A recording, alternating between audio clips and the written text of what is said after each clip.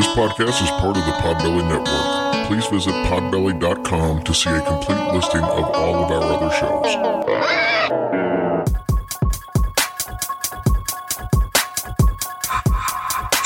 It's about to be a fun ride. Follow along, watch as we slide. Paranormal, just hit the lights. Goosebumps all through the night. Mixing just a little bit of twang. That girl sure can't do a thing. Together, hillbillies go insane. Laugh so hard it'll hurt your brain. Podcast you won't ever change. These two here, they got the recipe. Sit on back and listen in to some of our darkest mysteries, eh?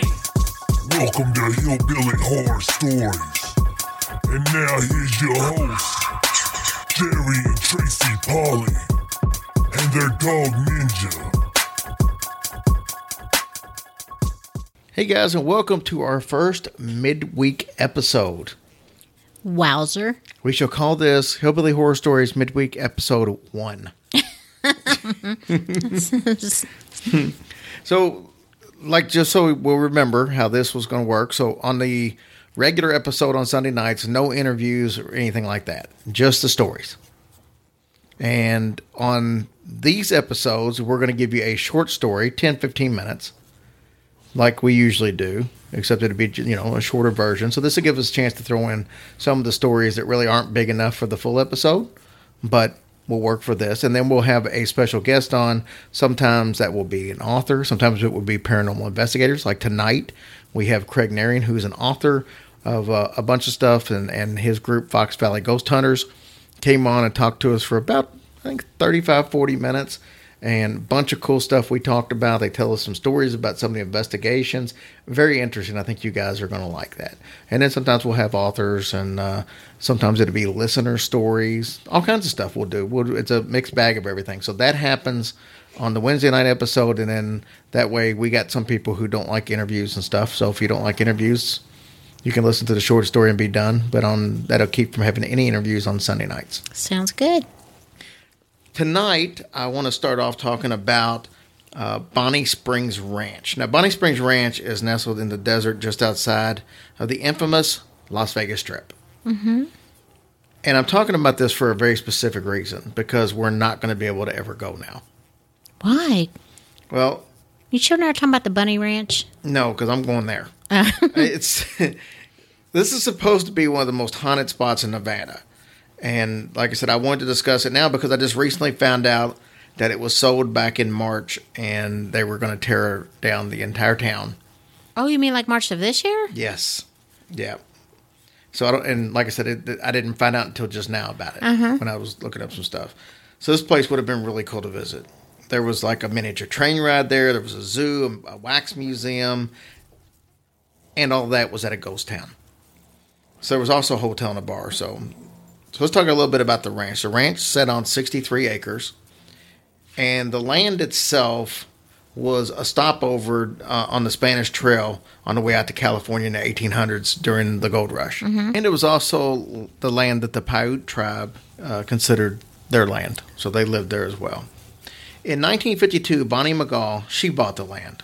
Her and her husband found some blueprints of a town that they wanted to build. But they didn't have the supplies to do it. They didn't have the resources to be able to do it. So it took until the 1970s. Now, how they were able to get this town built was they went to other ghost towns and bought buildings that they no longer wanted or was going to tear down. They bought them for a lot less than they could have or would have, if they were in demand. They disassembled them, brought them back, reassembled them on the land, and then eventually they, doing this enough times, made a whole town. Well, that's pretty smart on their end. Yep. Then the zoo and the motel came after that. Obviously, the name Bonnie Springs Ranch came from the owner, Bonnie McGaw. As it should be. Yeah, it makes sense. It makes sense. So if you visited, though, and didn't know any difference, you would think that this was just an authentic ghost town, but in reality, it was built by moving one building from another, which is kind of like Old Spring, Texas, if you remember. There was the curse on the town in Old Spring where if they were afraid to build, because every time they rebuilt, the town burned down. Oh, yeah. So they started taking buildings from other places and bringing them back. That's how they did that to avoid the curse.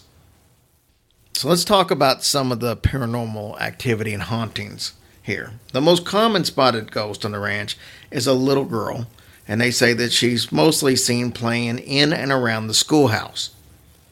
This just basically means that being dead doesn't keep her from trying to get her learn on. And get her learn on. Another spooky thing that happens here is that the merry-go-round turns on all by itself. So the merry-go-round just starts spinning, and there's no wind or anything that could have caused it. Nobody around that could have been turning it on. Nobody had access to it. So she's doing it. That's what most people seem to think. They suspect that the little girl is playing on it. And it would make sense. The little girl playing on a merry-go-round. Well, good for her. She don't have no dang lines to wait in. She can just hop on up there. I don't think I've ever seen lines at a merry-go-round anyway. It's like the most horrible, unfun ride ever. I don't know. Have you never rode on one of those horses Yes. in your life? They go up and down, hoop-de-doo, Aw. and go around in a very slow circle. So, I thought they were nice. okay. Well, I mean, we're just... Sort of like being on a stripper pole, but you don't really have to do anything. We'll agree to disagree, and that's nothing like being on a stripper pole. Well, you can go up and down. You can just ride a horse while you do it. All I know is you talking about stripper poles and riding horses and going up and down. And My mind's everywhere. This is a family show. Sorry. Let's keep it that way. Let's talk about the Wax Museum. It has seen its share of paranormal activity. So the museum was set up kind of like a maze where you had to kind of find your way out. Okay? And that's what a maze is. That's very astute of you. Okay. Do you know how proud I am of you? All right. Many people say that the wax figures move all on their own. Some say that you can see their chests moving out in and out as if they're inhaling and exhaling. Oh my gosh, I would croak. This wasn't something, though, that was only seen by visitors.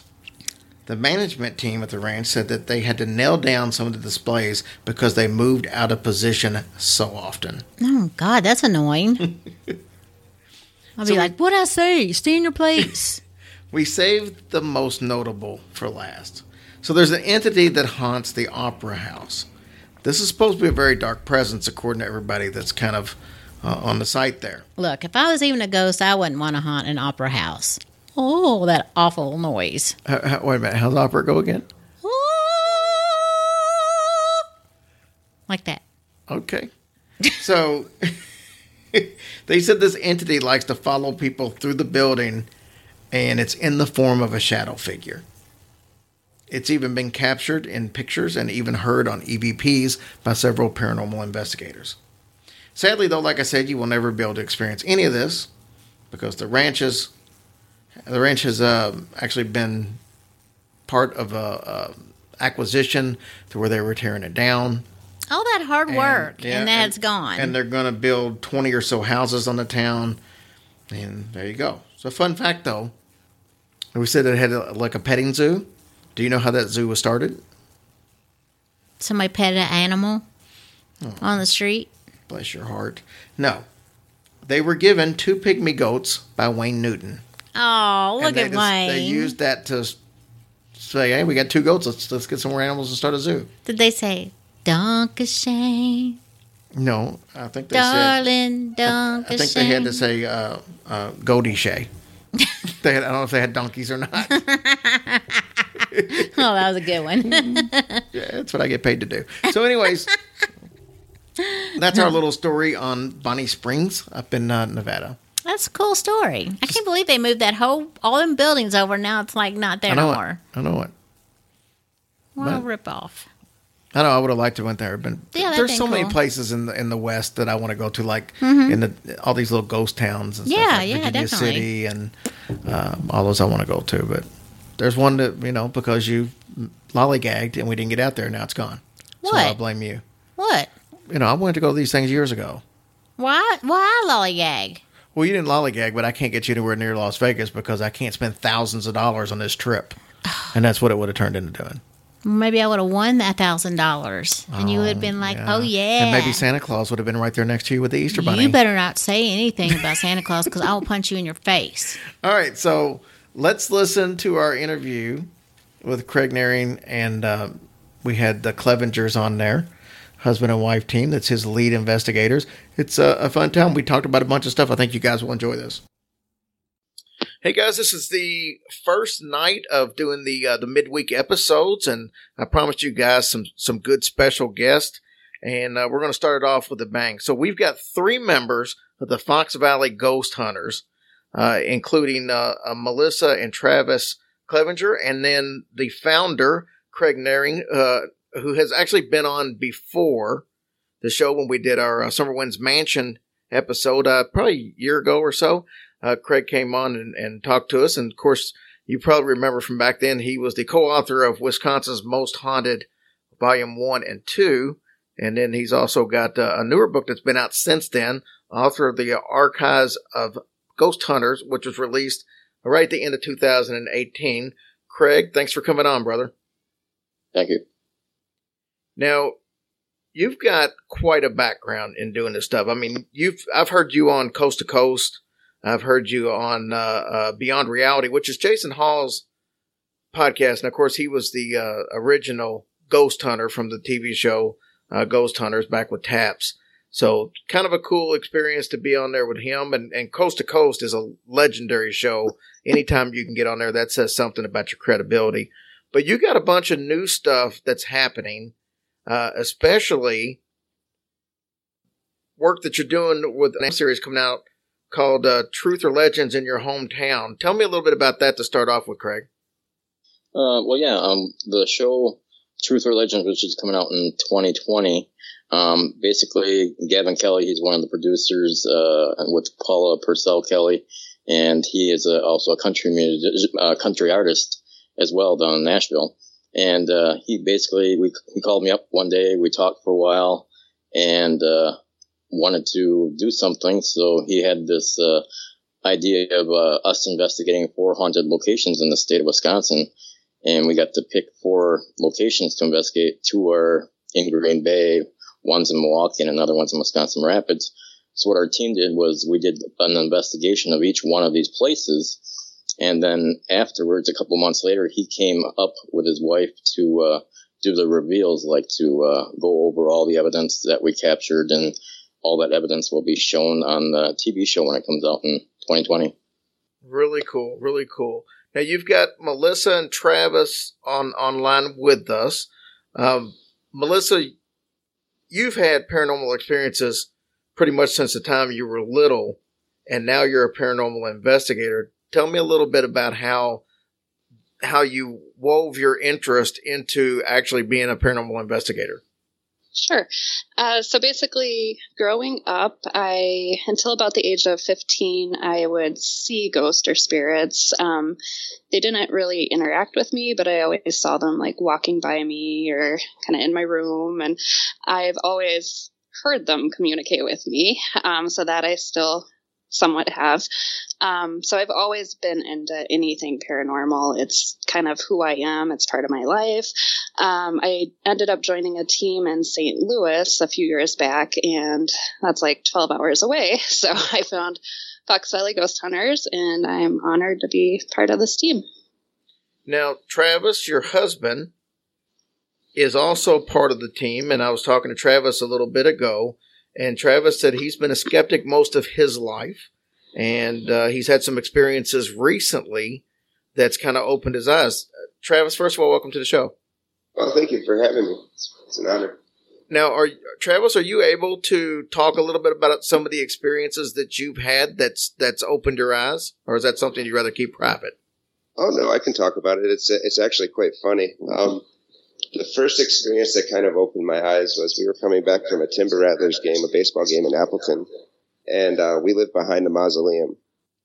So me being the goofball that I am, I rolled down the windows and I was, yelling out the windows saying, hey, thanks for being great neighbors and being quiet and stuff.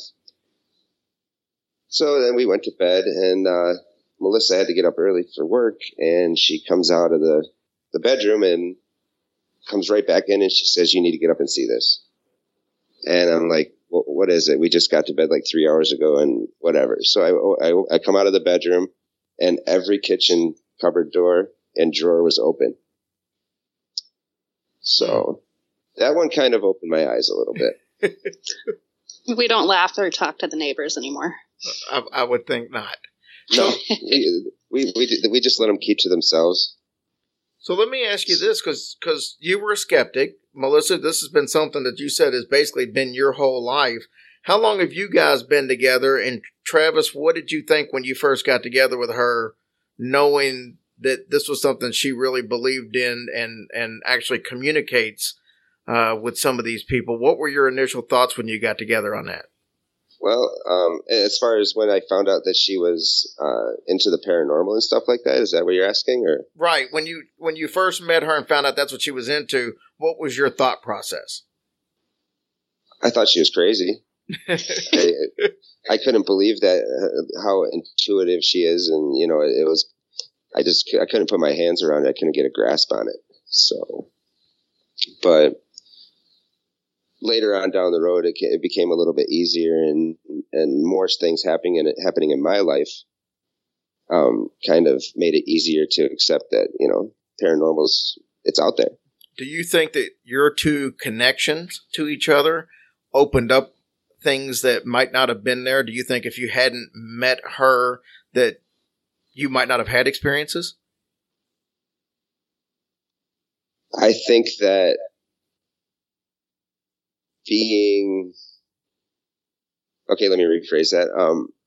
Meeting her and whatnot, yeah, I mean, I might still be a skeptic, but that makes sense. Craig, can you give me an update on Summer Winds? I know the last time we talked, they were trying to, you were actually like a big part of actually trying to help them raise money to kind of get the ball rolling again and get that thing rebuilt. Have we made any progress on that? A little bit, but it's all kind of like in a standstill. I've had worked with a couple different producers, even Jeff Belanger, who actually he's the producer of the Ghost Adventure show. He was working with us for a while to try to find some type of prospect like A&E or the Travel Channel or someone else to take on the rebuilding of Summer Wind. And not only did he want to rebuild Summer Wind, he wanted to rebuild everything, including the mansion, the servants' quarters, the garage, everything. And he says the problem is that it would be a great idea because there's no one out there that has ever rebuilt a haunted mansion. It's a new concept. So that's the thing people are kind of afraid of, is to rebuild something and not have them get any return on their, the outcome. Sure. Now, there was, we did come into the idea that Summer Wind was not burned or not struck by lightning, that someone actually burned it to the ground, and we were trying to work on that aspect too, but have since then just kind of laid low and hoping that we can find the right person to still come forward and say, hey, we'll do this. You're probably looking at $500,000 to start, but there might be somebody out there that has a love for haunted mansions that says, hey, let's do this. In fact, it was just listed in the Milwaukee Journal just 3 days ago as the #1 haunted location in the United States. Oh, wow. That's kind of, I say this not trying to be negative, but so many of these things, like these lists and stuff like that of the most haunted, I mean, a lot of it is really up for interpretation, because you can look at the top 10 list of most haunted places in the world from 50 different locations, and some of them will only have 2 that's in the other top 10. And so it is kind of subjective, wouldn't you say? Sure. I mean, they said that like the top 18, and they include Myrtle's Plantation, they include Gettysburg, they include Waverly Hills, all in that whole thing. I went to Gettysburg 3 days ago. Oh, wow. Yeah, we got to spend some time up in Philadelphia. It was so awesome. We were up there with Dina Marie from Twisted Philly, and we got to tour Pennhurst, and we went to Terror Behind the Walls up at Eastern State in the same day, on top of visiting Laurel Hill Cemetery. You talk about a trifecta of fun places, of haunted places in the Philadelphia area. That it doesn't get any easier than that, that's for sure. Nice. Did you get to go there at night or just during the day? Well, we went during the day to the cemetery and the Pennhurst, but as far as Terror Behind the Walls, we went at nighttime. So it was during the actual haunted attraction, so we didn't get to see much of the historical aspect of it. Gotcha. So talk to me about the state of Wisconsin. Obviously, when most people think of Wisconsin, As from a paranormal standpoint, you think of the Beast of Bray Road and you think of Summer Winds. What are some other places out there that you've talked about maybe in your books that the average person outside of Wisconsin may be unaware of? What are some of the better stories out there? Well, right now we're actually doing haunted tours pretty much almost every weekend for the public, pretty much every weekend for the public till the first weekend in November. And it's Sheboygan County Insane Asylum. We're the first team ever to have access into this building to get to bring the public in and investigate. And we've had some amazing experiences. Everything from Travis and Melissa and me have been overwhelmed with the activity in there at some nights. Let me ask your opinion on something, because I like to ask every paranormal investigator this, and I don't think I got to ask you this the last time you were on. What is your opinion on orbs? Oh, God. A lot of my people that ask me that online, quite a few of them will send me pictures of their orbs and stuff that they capture, and sometimes it looks like it's snowing. And my explanation, more or less, along the lines of the orb never really been played a part in the paranormal until digital cameras and other cameras that were developed. The orb was an unknown term, other than when the digital cameras started coming up and, taking pictures in digital and using your camera phones on your phones, you would have the orbs that would appear. It's the spheres, so they called them orbs. But for the most part, I think I've seen, if you want to talk as a true orb, I think I've only seen one, I'll call it a light anomaly, that I've probably seen in maybe 10 years of me doing this. Everything else I capture is usually dust in front of the lens, pollen, bugs, even spiders crawling up, and people will send me pictures of these bright lights on their DVR, and all it is a spider going up of a web, and it's catching it just at the right point. Yeah, that's always been my kind of thought process too. Is it's more dust and stuff like that. Like you said, the what I would consider true orbs are more light anomalies, and like I said, that I've never personally seen one, but I've heard like the story of the San Pedro poltergeist. I don't know if you're familiar with that story, but she had a blue light that would follow her around the house. And when I think orbs, that's more or less what I'm thinking of, not the things that show up in pictures. What's your thought, Melissa Travis? I definitely agree with that. I think most of them are dust or bugs. I'm kind of skeptical on the orbs, but I agree with you on that. I don't think they're going to show up in every picture. Craig, I got a question. Go ahead. I'm sorry, Travis. No, that's fine. The whole orb thing, unless one does like circles around a person and then flies away and does nothing, until I see one. I mean, seeing's believing. So, right. Well, speaking of seeing is believing, I got a question for all three of you. Travis, you might not have an answer for this one yet, but if you do, I'd love to hear it. Each one of you, tell me an experience that you had, if you've had one, that kind of rocked you a little bit scared you, that kind of stands out amongst others. Craig, we'll start with you. Do you have an instance that just stands out amongst all your others where you actually were a little bit afraid, or have you just handled everything in stride? I actually got two stories there. The first one happened on my very first investigation before I ever really got into the paranormal, hardcore. We were doing an investigation at a hospital that was in New London, Wisconsin. And this the first time that I've ever captured EVPs or even voices on audio. And there was a basement, and below that basement, there was a sub-basement. So you had to walk down into the basement, and below that, there's another stairs going down into total darkness where the boiler room, the furnace room was, the place where they'd wash dishes and stuff was down in that area. And I remember looking around into the darkness, into the sub-basement, and I called out, "Hey, is there anybody down there?" And a voice comes back, and it must have been like inches away from me, and it said no. And it was this long whispered no. And it scared the heck out of me. It's the first time I ever really heard that type of thing, disembodied voice, what you would call it. And I basically had to take a step back, tell my friend, "Hey, we're going to take a little break here. We'll come back in." So that was one of the times. The other time that was really interesting, we were at a schoolhouse in Iowa. It's called Farrar. Our team has been there probably about 18 times. We did a Paracon there last year. And probably about 3 years ago, we were doing an investigation there.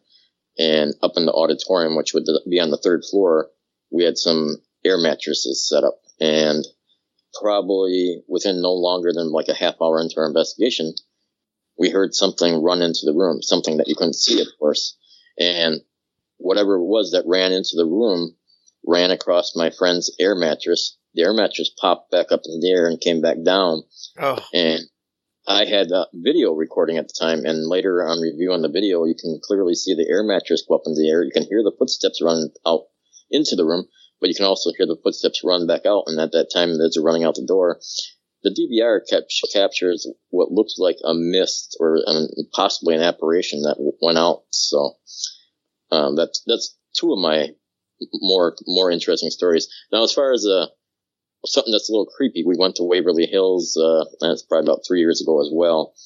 And I was taking pictures down some random hallways with some of my investigators sitting next to me. And I didn't see anything till we got home, but when we got home, there was eyes looking at us down the hallway. They were like two bright red ones. Nice. I've spent my share of time in Waverly, so that place is just creepy all on its own. Yeah. It's funny that the only air mattress story I've heard before this was the experience we had, and it really didn't involve the air mattress other than the fact that it was in the room. But we spent the night, my wife and I spent the night at the Sally House back in August, and we had an air mattress in there, and while we were laying on it, it just all of a sudden rapidly deflated. Brand new, not had any issues with it, but it just all of a sudden, just in the middle of the night, just like all the air went out of it for no reason whatsoever. And like I said, that was kind of a funny story, and then there was a bunch of other stuff that happened in the room with a young lady that was possibly in a trance or something that came into the room and didn't even know till she woke up the next day.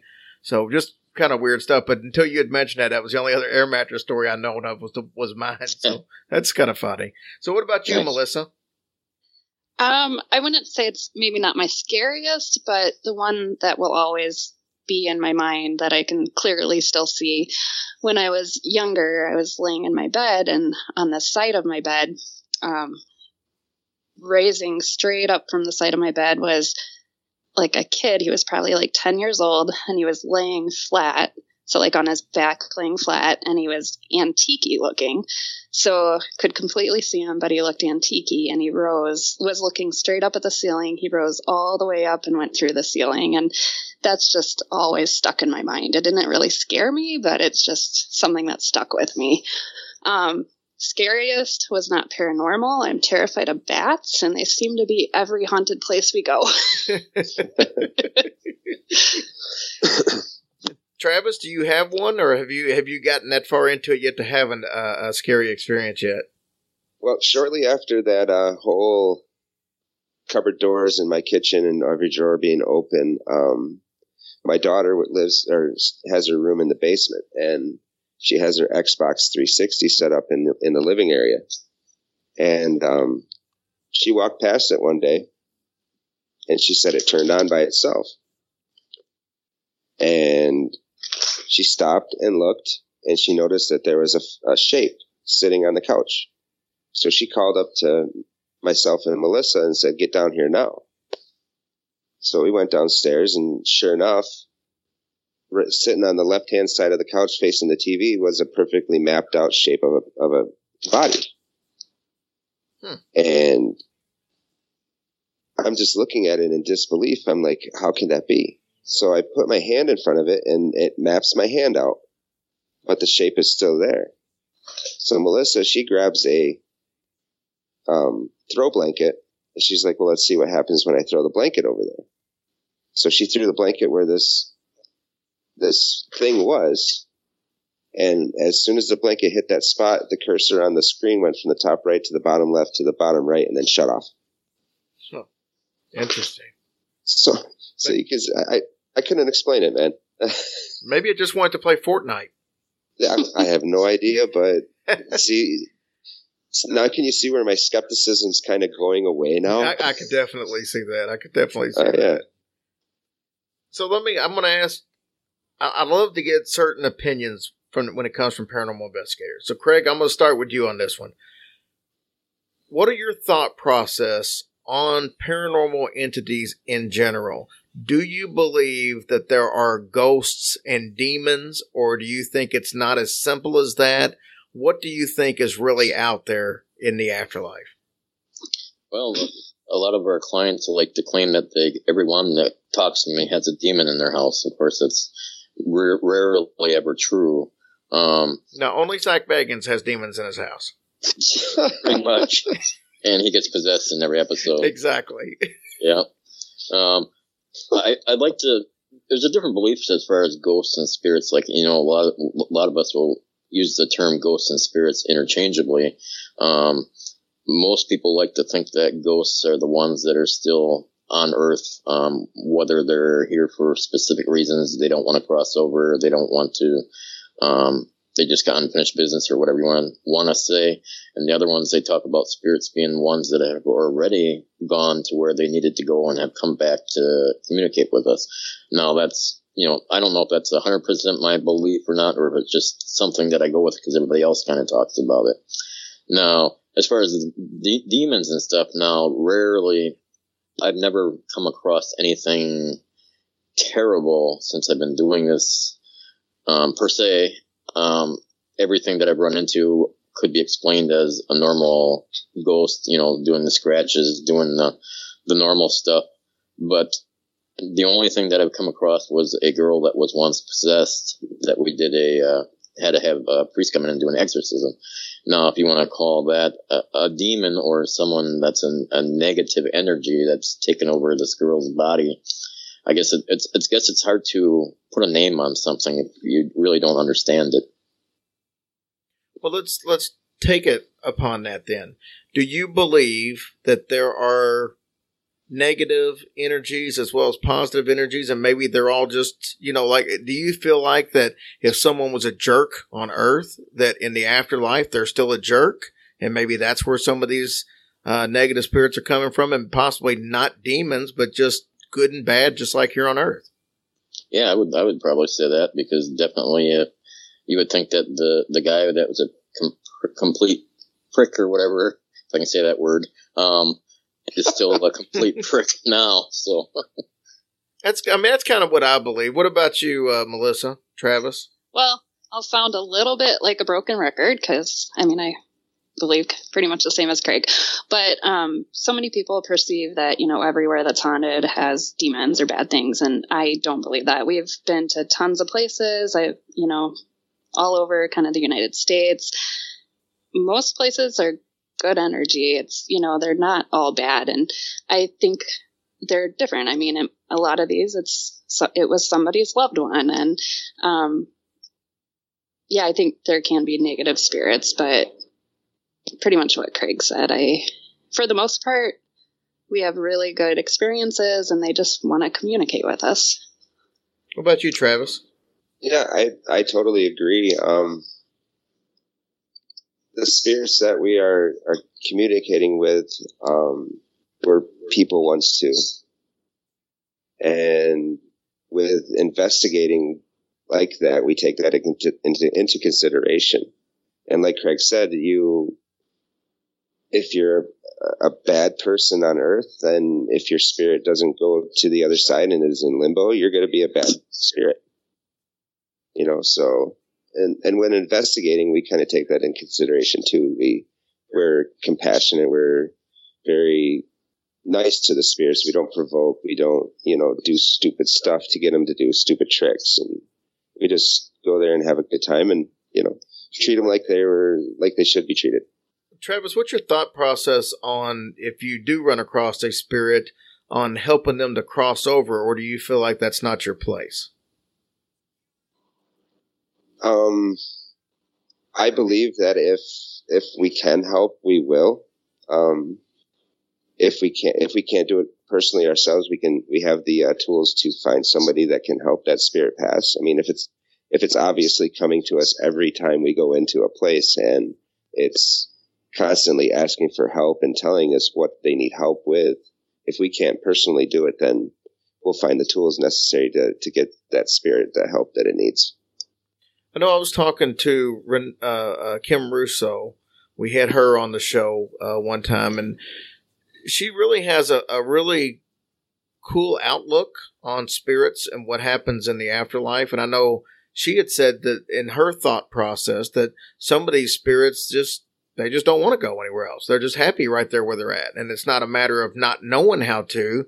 It's that for whatever reason, they don't want to go to the light. Maybe they're just, they're happy where they're at. And so, I mean, Craig, what would your thought process be on that? Do you think there's possibility that there's spirits out there that just don't want to move on?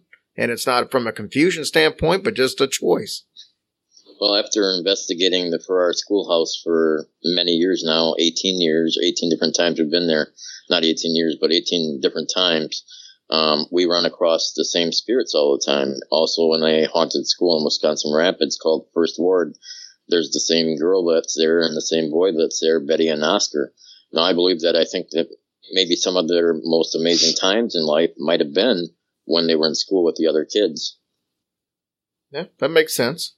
So, I mean, I know you hear a lot of, loved ones that stay in the house that they built and grew up with family. And, I know I had a situation in the past where a young lady friend of mine that was a medium was in our house. It just happened to be on my birthday. And it was my first birthday after my mom had passed.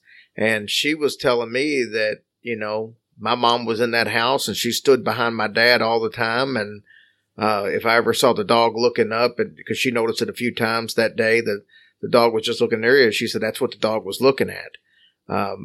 So I do believe that sometimes people, when they pass on, they want to hold on as long as they can for whatever reason. But that brings me to another point about pets and what they see. What are your guys, and I'll start with Craig, what is your opinion on animals and the ability to see spirits? I would definitely say so. I wouldn't say so much on. Everybody says their cats always see things in the room, and it's hard to tell what a cat really sees because cats are kind of crazy to begin with. Yes, they are. But dogs, on the other hand, there's been times where I've had clients call me up and tell me that their dog's staring at something in the room or barks at something that they can't see. I would think that dogs are a little bit more in tune with what's really there and what's really not there. What about you, Melissa? Unfortunately, we don't really know, but I know, like, when my brother passed away about 20 years ago, our cat at that time laid by his bedroom door like day and night. So it's, they feel stuff, but also we have a lot of activity pretty much everywhere we've ever lived. I think it just kind of goes with me. Yes. But say like when our closet doors just randomly open or our doors slam, the dogs will always look or run over there. And so, yeah, I think they do. Travis? Well, I think animals have an extra sensory that allows them to sense something that's not visible to our eye or our hearing or smell or whatever. So, but yeah, I think they can sense differences in things. Do you guys run into many spirits of animals? I know we did a show recently about ghost animals of all different types, whether it be livestock even, and everything from goats to horses and chickens to, the average dogs and cats out there. Some people believe, and I think this goes to some religious beliefs, that animals don't have spirits. People have spirits, animals don't, and it is what it is. When the animal's gone, it's just gone. I personally don't believe that. I do believe that there are spirits of animals, and some of the research that I've done from people who believe the same thing say that they feel like that the bond you have with a pet is unlike any bond that you'll have in your life. And that's, with that strong of a bond, that pets do tend to stay with you throughout life. And it's almost like an eternity type thing, the bond. What are your guys' thoughts on if you've seen animals first of all, in your investigations? And what are your thoughts on if animals actually do have spirits? Craig, I'll start with you. Okay.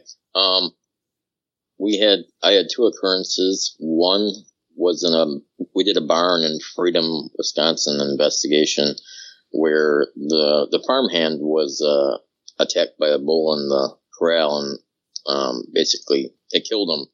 But while we were there doing the investigation, we had captured a cow that was mooing on the audio. Now, there were no cows there. This farm was vacant of any animals or anything. There was nothing on that farm animal-wise anymore, and there was no farms around for miles. And we had captured a cow that was mooing, and I had mentioned it to the homeowner. I said, "Hey, we captured a cow that mooed on the audio."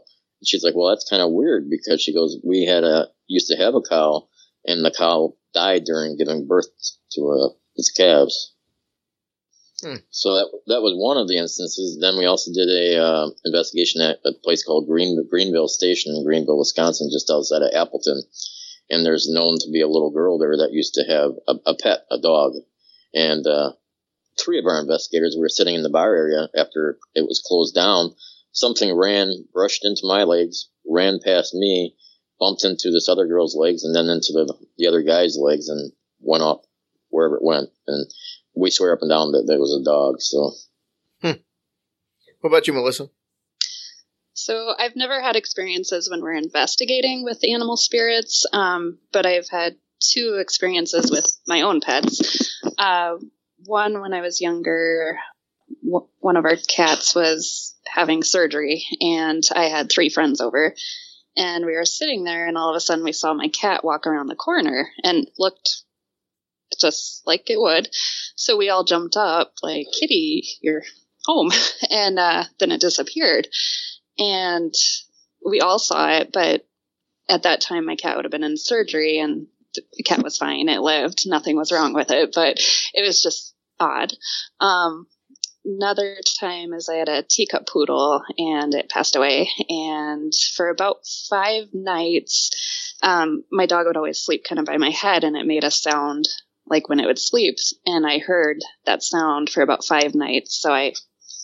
So yeah, I would say they do have spirits, but investigating wise, I haven't really came across much. Travis, you're an avid hunter and a fisherman, so yeah. You've got your share of dealings with animals, probably more or less creating ghosts. But yeah, and I don't have any ghost bucks coming to my house anytime soon, hopefully. But I did have a hunting dog, and I'm not sure if this is like residual memory or, in my mind, but she was an outdoor dog, and I had to put her down. And for like 4 or 5 nights, I would hear her barking in the backyard. So I don't know if that would be like a residual memory, or if it was her. So I don't know. But as far as investigating now, I have never came across anything paranormal. Last question I have for each one of you. I always ask the paranormal investigators this, and then we'll find out after this what you guys have coming up in the near months for us. But Craig, I'll start with you on this one. If you can investigate any place in the world, money's not an object, you're just going to fly out to wherever it is that you haven't already investigated, what would that place be? What's your dream location? I'm not sure what castle it is, but it's the Bram Stoker, the Dracula castle. Oh, yeah. What's that called? I forgot what the actual name of that one is. Yeah, that's is that Romania where that one's at? Romania, yes. Yeah. That's where I would like to go. Sure. We had a listener that's stationed over in Germany in the military. She actually went over there and took a bunch of pictures and sent them to us. It's a really spooky looking place. Travis, what about you? Well, that's a tough one. You can go to Alcatraz. I mean, that'd be cool, but you got to go to where it all started. Like, I would say probably like Ireland, England area. Just do a bunch of tours over there and see what you can find. Look at you. I tell you pick one place and you want to do tours of 2 different countries. That's fine. I want to do one country. How's that? Melissa, what about you? Oh, I have always had a bucket list, so I've been kind of going through my bucket list. I would say right now I would love to do the Queen Mary. Yeah, I would love. I was just listening to something earlier today, and they mentioned the Queen Mary, and I was thinking, man, I would love to go out there and just spend the night there. I'm not even into the ghost hunting thing. I just like to spend the night in all these places, even though I never get any kind of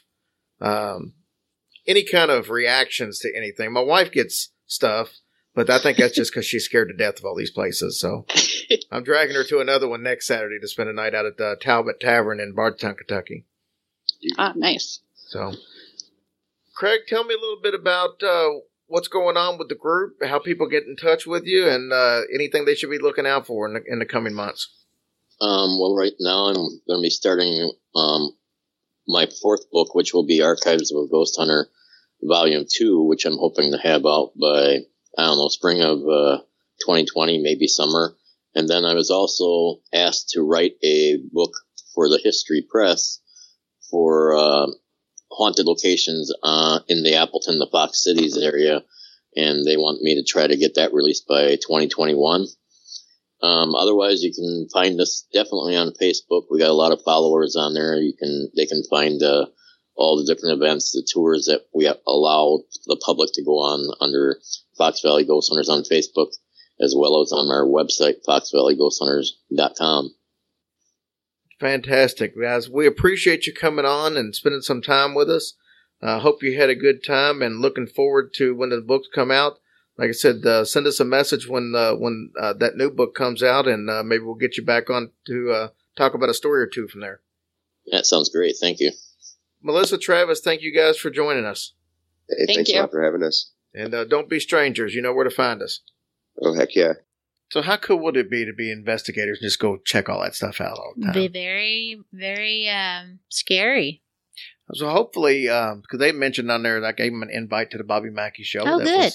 That was on some bucket list there. Okay, good. So hopefully we can get them out to that show too. Yeah, it's a fun life. I'm glad they, have fun doing it. It's still scary though. You never know when somebody's going to hitch a ride with you. Come back to your house. That 100% is the truth. Yes. So, yeah. All right, guys. Thank you so much, and we'll see you on Sunday. Bye, guys.